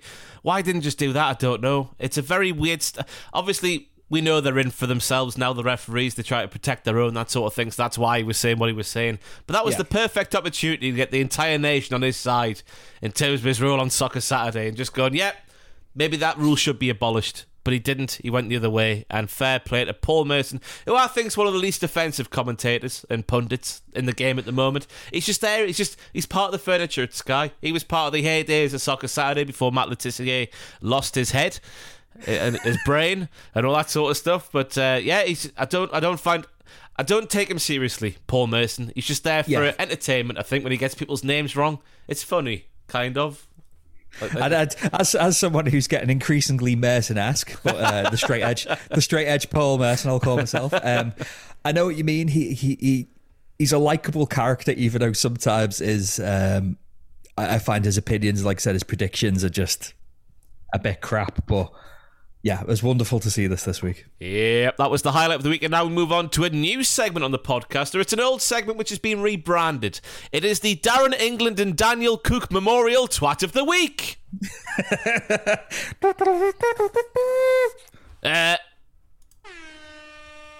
There it is. Hey. Jack Atkins, I'll let you go first this time. Who is your Twat of the Week? FIFA. Something we haven't talked about this week is that it was Spain, Portugal and Morocco have jointly been awarded World Cup 2030, and as part of this, 3 matches are also set to be played in South America, in Uruguay, Paraguay and Argentina, to mark the 100th anniversary of the tournament. I know they didn't put in an actual bid, but why not just give it to Uruguay? They had the first one. And it's the reason, because FIFA, this isn't even libelous. Everyone knows they're corrupt. This is proven to me, because one of my mates actually messaged the group chat saying, I'm not usually one for World Cups, but I'd be game to go to this. And I'm the opposite of this, because they don't care about the fans. Oh, no. No. Obviously, 2026, USA, Mexico and Canada are co-hosting it. And I'm more open to that because at least it's one continent. You could drive, it take you days, but you can drive across America. You can drive from Canada to America. I've done it. It takes ages. Mexico, obviously, there's the history of the World Cups in the 70s, and it was 1980 in Mexico, 76 and 86, wasn't it? Is it 86, 78 in Mexico? Yeah, I'm pretty sure. Yeah. Two of the most heralded World Cups of all time. I'm more on board on that. But this time, they're having a World Cup across 3 continents. How is anyone meant to follow their team if someone's going to follow the team? How is anyone going to be able to afford flights? There's visa situations here. That's one part of why I don't like it. It was 1970 Mexico. 70. Okay. 70 and 86, just thought I'd put that in there. So I got it completely wrong, but I knew they added twice, once in the 70s, once in the 80s. So I'll hang my hat on that. But yeah, the fact that they don't care about the fans is one thing. But FIFA rules mean a continent cannot bid for the tournament within a certain period of hosting it. So for 2030, they've given it to Europe, Africa, and South America. So that's ruled them out of it. Obviously, North America can't host it, which means that, would you look at it, 2034, only Asia or Australasia can vote for it. And who's going to vote for it? Saudi Arabia are in the run. Come on, they're not even trying to hide it anymore. They've done, it's clever, but they've clearly gone, right, let's think of a way that Saudi Arabia can be the only one to be in the running for it and give us loads of money. I'd love it if Australia got it, if they're going to put in a bid for it. But even then, that's going to be a very, very hot World Cup if it happens. Wouldn't it? It'd be Australian winter. Yeah. It'd be Australian winter, but it'd still be very hot. Yeah. But they're not even trying to hide the corruption anymore. And it's... Why haven't we had one since 1966? I'd love to go to a World Cup. Well, we've had the Euros in 96. We've had the Euro final and latter stages of the tournament in 2021 after, the COVID pandemic. And now we're getting whatever year it is, 28, 2030? What year was it? It just got announced this week. Whatever year 28. it is. Yeah. 2028, yeah. We're getting that one as well. What more do you want? I want a World Cup, Ross. It's better. Anfield wouldn't host anything anyway, would they? Yeah. Were they one of the stadiums? Yeah. Oh, no, it's Old Trafford. Old Trafford who isn't it? I got that mixed up. Hang on. Euro 28 stadiums. I know there's one in the Northwest who didn't get it. Oh, I know the new Everton Stadium's going to be part of it. Yeah. Let's have a look. It might be Old Trafford. I might have just had a little barbecue for no reason whatsoever. So yeah, Wembley, the Principality Stadium in Cardiff, Tottenham Hotspur Stadium, Etihad, the Everton Stadium, St James's Park, Villa Park, Hampden Park, Aviva, and Casement Park in Belfast, which isn't even built yet. So yeah, Anfield's not getting them either. Well, that's good because it sounds like there's an even spread across the country, which is what we like to see. Yes. But why have they picked the Everton one over Anfield? I don't get that. Because it's going to be brand new, I reckon. So I don't know. So they can say to him, at least we can get the infrastructure in place and transport. It's all about transport links, isn't it? And stuff like that. But, well, unless the Tories are involved with their bloody that train up to Manchester, the dickheads. Yeah. Who wants to go to Birmingham anyway and get off the train there? You want to keep going north, don't you? You don't want to stop in Birmingham, do you? Tossers. Down with the Tories. Down with Darren England and Daniel Cook, the Memorial Twat of the Week. Mine is Laura Woods of football presenting fame, because I learned on social media this week that she's in a relationship with a man who got famous through Love Island, and a man who apparently, according to my girlfriend, always cheats on the lady he's with. And the fact someone so upstanding, as sensible, as powerful as Laura Woods has gone with a twat like that means that she too must be a twat. Laura Woods is the twat of the week. A controversial pick, and I don't know anything about Love Island, but I'll support you in your... I was going to say twatting of Laura Woods, but I wouldn't support you in twatting of Laura Woods. So, what a great time would have. Anyway, yeah, just the fact that she's gone for a complete knacker, I think we'll call him, like that. He's a knobhead, apparently. I don't even know what... I think he's named Adam. He's a knobhead. What a shame for Laura Woods. Why couldn't she be someone with, Bukayo Saka or someone like that? I don't know what the age gap is there, actually. Someone sensible, someone nice. Paul Merson. A lovely lad. Yeah, Paul Merson. Why not? I shouldn't reveal a lady's age on the podcast, but Laura, she must be in her 30s, is she? She's 36, yeah. Adam Collard is his name, and he's only 27. No idea. Well, everyone's dated a twat at some point. I've probably been the twat in question at times. It's human nature. It is human nature, but hopefully it all ends well and not in tears for Laura Woods like the entirety of the world seems to believe it will do. So down with Adam Collard, up with Laura Woods. I don't know why I said Woods in a weird word there. Anyway, moving on to everyone's favourite segment of the podcast. Welcome to Brighton and Hove Albion fullback Purvis Estepinian. What are you talking about? It's a segment where you send in your hot takes about the world of professional football, and then me and this brain box on the other side of the Zoom call here, we pick it apart. We've got a Liverpool flavoured one this week, Jackie Orlando. It comes from Andrew Collins 793 on the Instagram machine, who says that Trent Alexander-Arnold is the worst defender in the league. His lack of skill brings down the rest of the team. Ba ba ba ba ba ba ba. Your thoughts, please.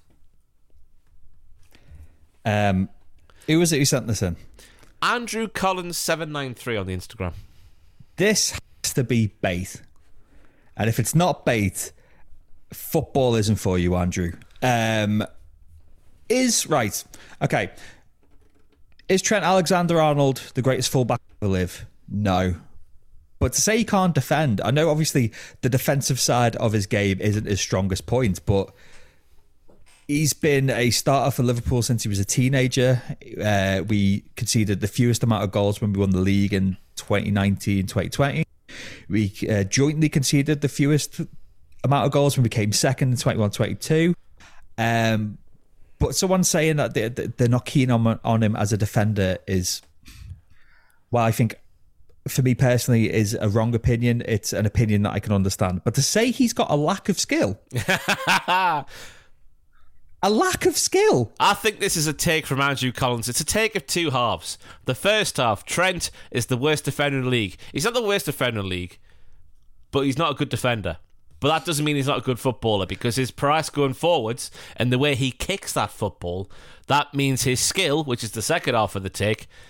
Well, I guess the whole take is wrong in my opinion, but the first half is not egregiously wrong, because I can see why. He's not a very good defender. Like, if you're going to, one-on-one defending, he goes to sleep at times. I think about the Champions League, finally went to sleep, didn't he? And Real Madrid nicked in there for a goal. He gives goals away. That's part of his game. But what he brings to the team going forwards and everything else apart from defending, which, to be fair, Liverpool, I guess in a team like that, you're going to be attacking more than you're defending, by and large, which is where he's utilised to his strengths, I guess you could say. But yeah, his skill, he's a wonderful footballer. But yeah, I wouldn't even say he's a bad defender. He's obviously for he's not as a defender. And I know it's a hybrid position that he plays. The modern day fullback, it's about going both ways, not just defending like it was back in the 60s or whatever. If you're just looking at the sort of level, Robertson, for example, he can do both ways very well. Trent can do one way very well, but the other way not quite so well. He's not at that Liverpool level in terms of defending for me. It's what I've said on this before. A take that I saw which sums it up for me. And I'm a big fan of Trent Alexander-Arnold, but someone once said he's not the best fullback in the league or the best fullback in the world, but there's a case to be made that he's the best player in the world who plays at fullback. Yeah. I know what that means, because of what he brings. Yeah. It's his range of passing, it's his vision, it's his creativity, his movement, his positions that he takes up. I mean, he's sort of invented a new position, haven't they, for him with this hybrid role, midfield fullback thing? Yeah, I mean, if he was put up for sale tomorrow by Liverpool, every major team in the world would be trying to bid for him. Not Newcastle, though. No, not Newcastle, of course. But we've got Tino Livramento. We didn't need him. Whatever you say. But no, I'm not having that. I'm not having that. That's bait, as Mad Max once said. Yeah. Aye.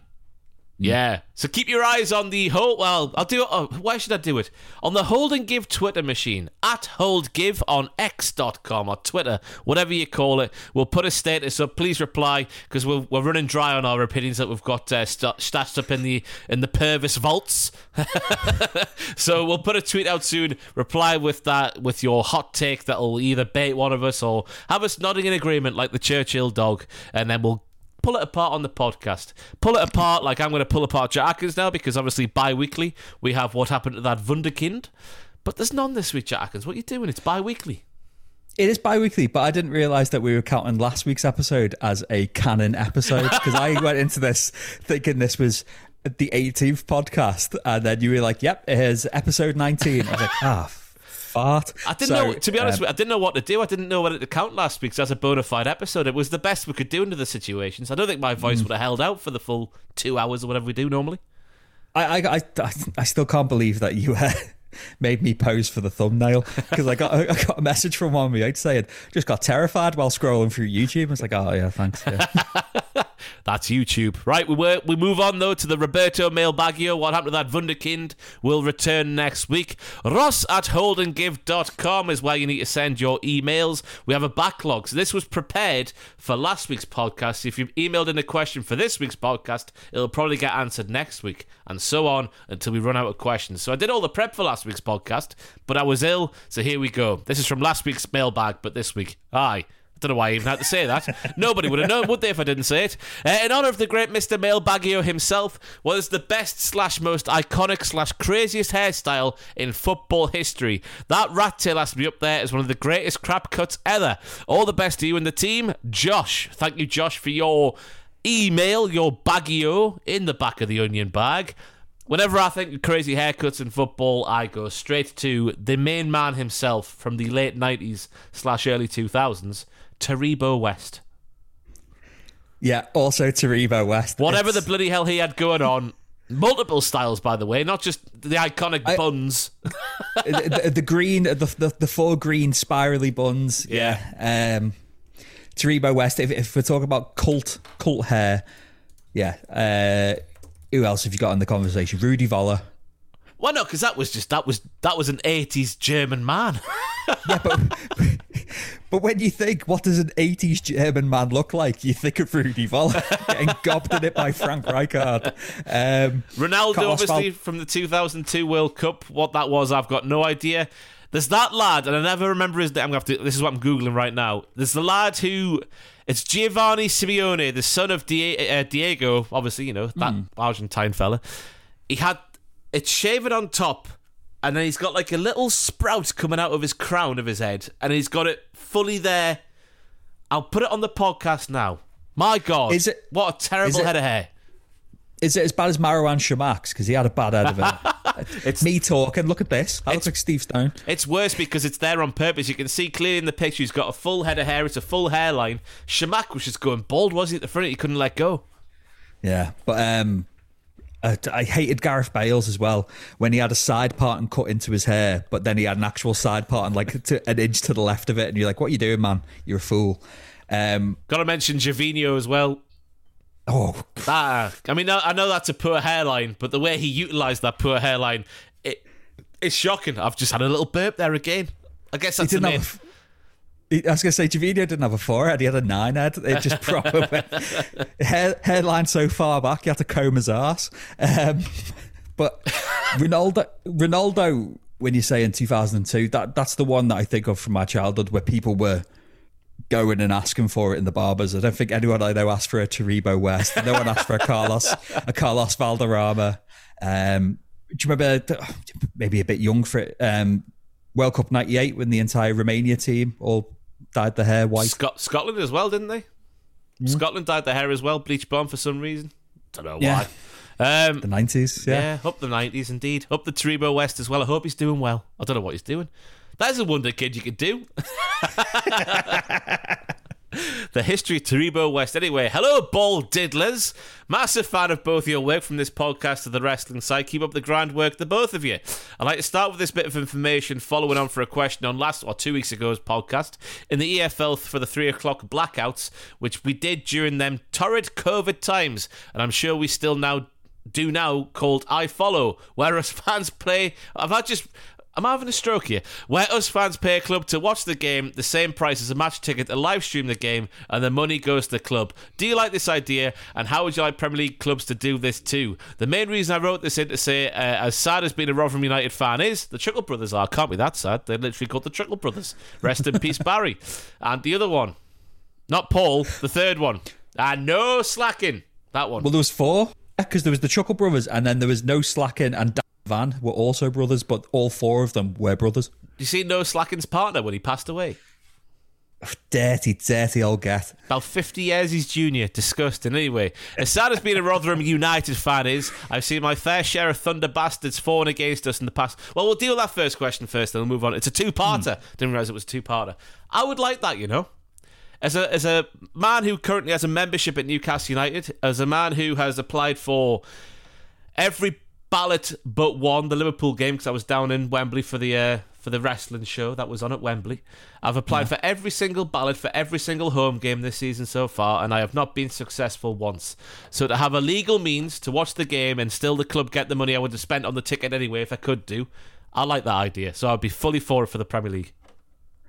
I would, but when we're talking, if I'm paying 45 quid to watch from the comfort of my own home now, I guess when you put it in Premier League ticket prices, I might have forgotten about that.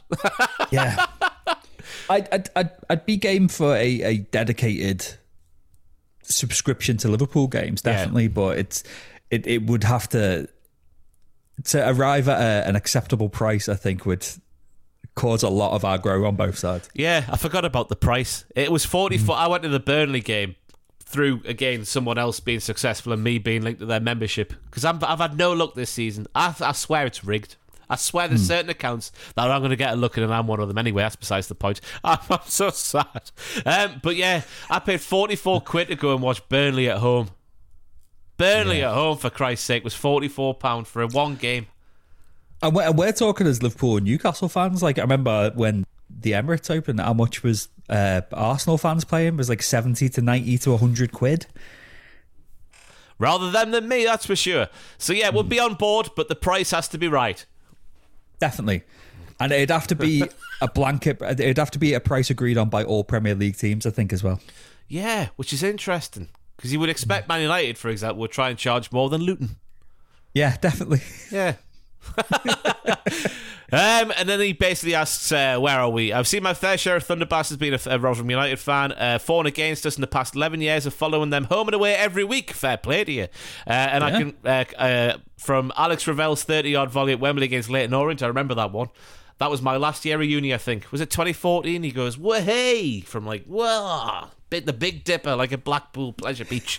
But at Wembley against Leyton Orient in the playoff final. The Gary Hooper volley for Norwich against my beloved and past current World Cup keeper Emi Martinez. Yes, he actually played for Rotherham United. That's astonishing. So my question, well, maybe it isn't, because we all know the story of Emi Martinez. Arsenal wasted them, didn't they? What's the best goals you've seen live in the flesh falling against your teams? That's from current NXT star boy come Tuesday, Terry Spunk, also known as, oh God, that Napoli winger. I can never get his name right. You know, the lad who's... Yeah. Kavicha. Kvaratskhelia, fanboy Joel from Rotherham. Up the Chuckle Brothers. What's the best goal you've seen live, scored against or for the Reds? Against the Reds, the best one I've seen is, so I was at the late 2019, the Mad 5-5 Carabao Cup game, Liverpool-Arsenal. And there was a few good goals in that. So we came from 4-2 down. Alex Oxlade-Chamberlain twatted it in to make it 4-3. Origi twatted it in to make it 4-4. And Joe Willock scored a curler from outside the box to make it 5-4. And it was a beautiful goal. So that is the best I've seen scored against Liverpool. That was a mental game, that. I was with my mate who's an Arsenal fan, and he was just sat there just eating Skittles at a worrying pace. A worrying pace. He was, especially as he was just like, every time a goal went in, he went, "You're going to win this. You're going to win this." And there was Liverpool fans around him at the end of the game saying, "Tough luck, fella. Better luck next time."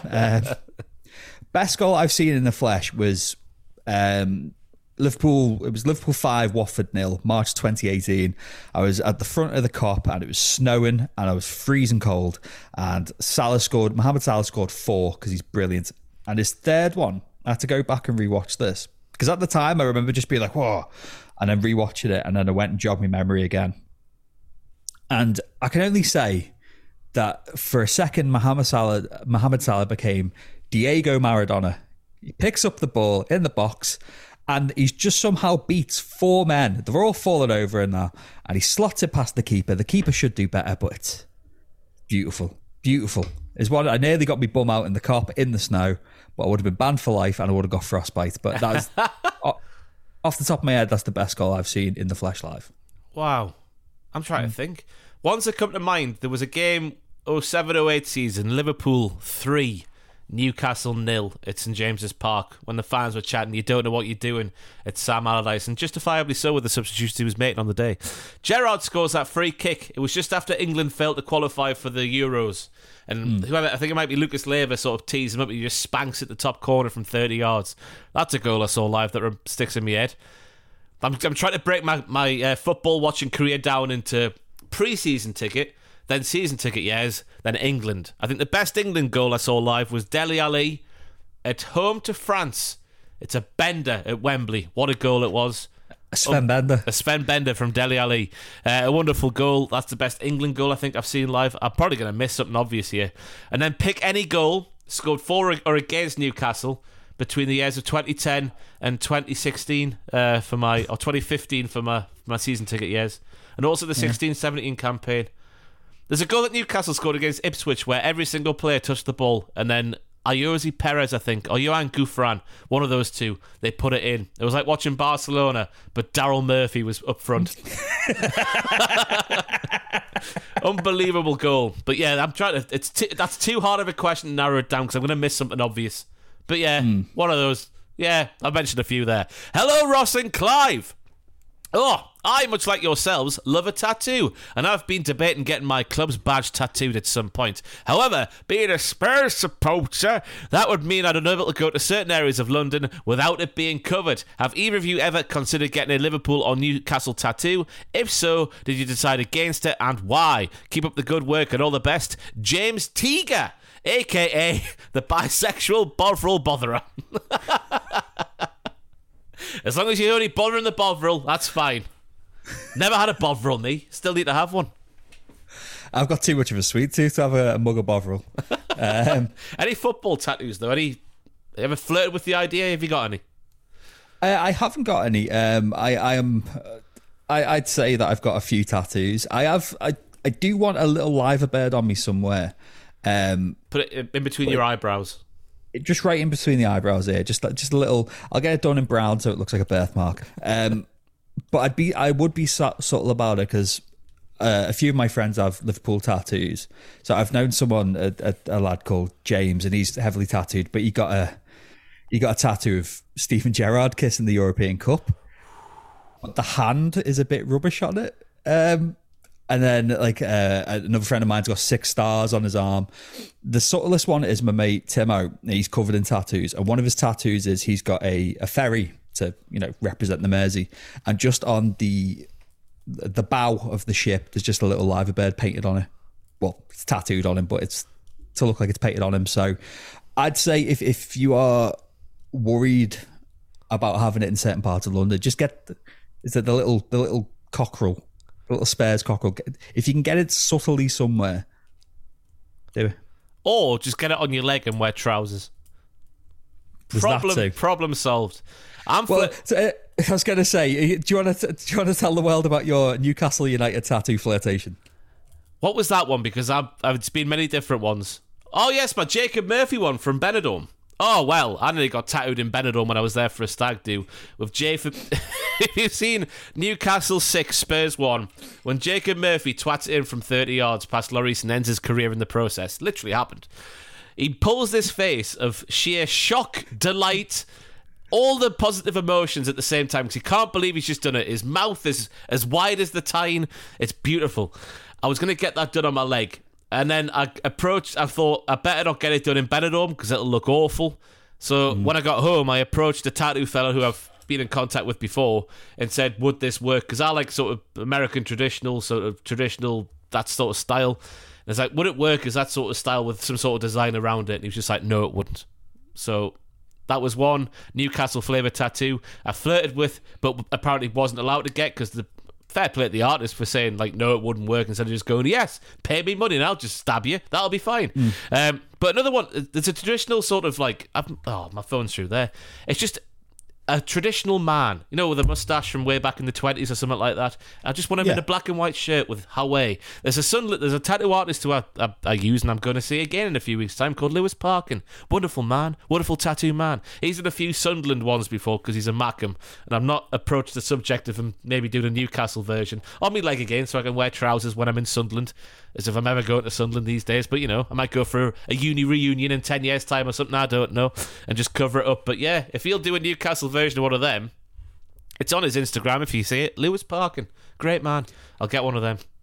Why don't you get, and see if it could be done in American traditional style, silhouette of Shearer doing his celebration, but instead of it being a portrait of Shearer, it's the old away shirt which shows the skies of Newcastle with the bridge in the background. That's bringing a tear to my eye, actually, thinking about that design. But yeah, I'm sure it'll happen. Because I think just getting a badge of your team is tacky as balls. I do kind of like it. No though, offense if anyone listening to the podcast has one. Just my personal preference. I just think it's tacky as balls. I do like it though when you see like the old fellas who are like 70 and the proper like Boca Juniors ultras, and they've got the big Boca shield on the back. I quite like that, partly because I'm intimidated. But yeah, if like going back to it, if you're worried about it, get something subtle, or like Ross said, something you can hide. Oh yeah, or what's Rotherham's? Not Rotherham, sorry. The cockerel. I'm trying to think of like who the Spurs mascot will be. It'll be some kind of cock, won't it? Just get a portrait of Jerry Francis. I'd say what we should do. Get a suit. Just get a random suit and just say, I'm getting measured, from the famous Paul Gascoigne line from back in the day. I said what a promo that is, but what a fantastic post-match interview. I'm getting me suit measured. Ha ha. Right. Get Martin Joel's head on your torso. Just get a life-size portrait of Ledley King on your back, because of course Ledley King, put him in the fetal position so his whole life-size body could fit on there, but you know. But yeah, just don't get the badge. Tacky, tiki-taka. Anyway, thank you to the bisexual Bovril Botherer to give me his full title. James, up the Bovril. Never had one. I assume it's nice. We'll end there, Jarkins. How are you doing? We're going to take a little break next week. We'll record some sort of placeholder to go in the place of the regular podcast, because you've got a well-deserved week off. We'll work that out and get it done. Well, it's lined up nicely because I'm taking a week off because it's my girlfriend's birthday, and she's a bit gutted that I've taken the week off because she does want a couple of days just by herself doing her own stuff. But as do I, so I said to her, that's fine. But it's happened to coincide with the international break, so I couldn't have played it better. And I'm going to just sleep, Ross. I'm going to sleep a lot. That's what life is for, to sleep and to dream of a better life than the one you actually have. That's all I do. Anyway, thank you for listening. Thank you for watching. We'll see you in 2 weeks for the regular podcast. Next week there'll be a little placeholder, funny little bollocks thing. You know what we do here. Up the hole and give. We'll see you soon.